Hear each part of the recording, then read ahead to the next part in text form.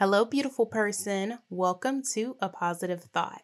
I created this daily podcast because I know life gets hard and it's actually impossible to be positive all the time.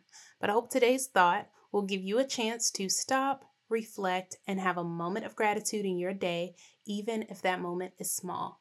Because we're all a work in progress. This is just a reminder, not professional advice.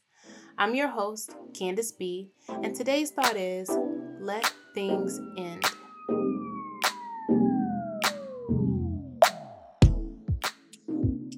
I think we're afraid of endings because it's too much like death, and most humans fear death more than almost anything else. Like death, endings are scary and push us towards the unknown. They terrify us because they disrupt our normal. And although our lives have changed so many times by the time we even start contemplating endings, it's too much for us to handle. But I think we have to start being okay with endings. You can't hold on to dying things because you're afraid. I think about this most often in the context of relationships because we're humans and our lives kind of revolve around different relationships. I know that I've stayed in friendships for far too long because I was afraid, or maybe not even afraid, but I felt obligated. I felt obligated to stay friends with people who had been in my life since childhood. I let family members take advantage of me for decades because they're family. And then, of course, we have romantic relationships, which for a lot of us can be the hardest to let go of. Since childhood, we've been taught about finding our one true love and sacrificing for romance and staying with one person for decades of our lives. And really, that shit is mad outdated.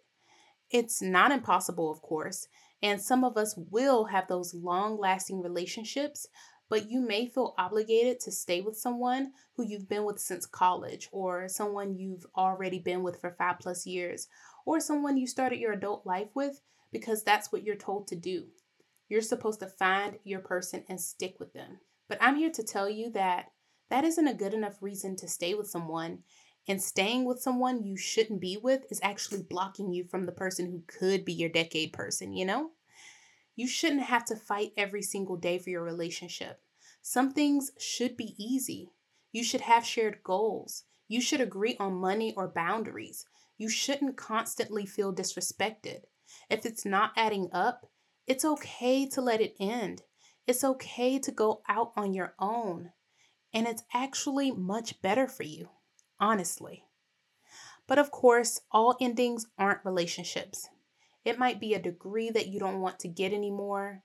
Maybe it's moving away from your hometown when that's all you know and your family is right there. Maybe it's something else completely. I don't know.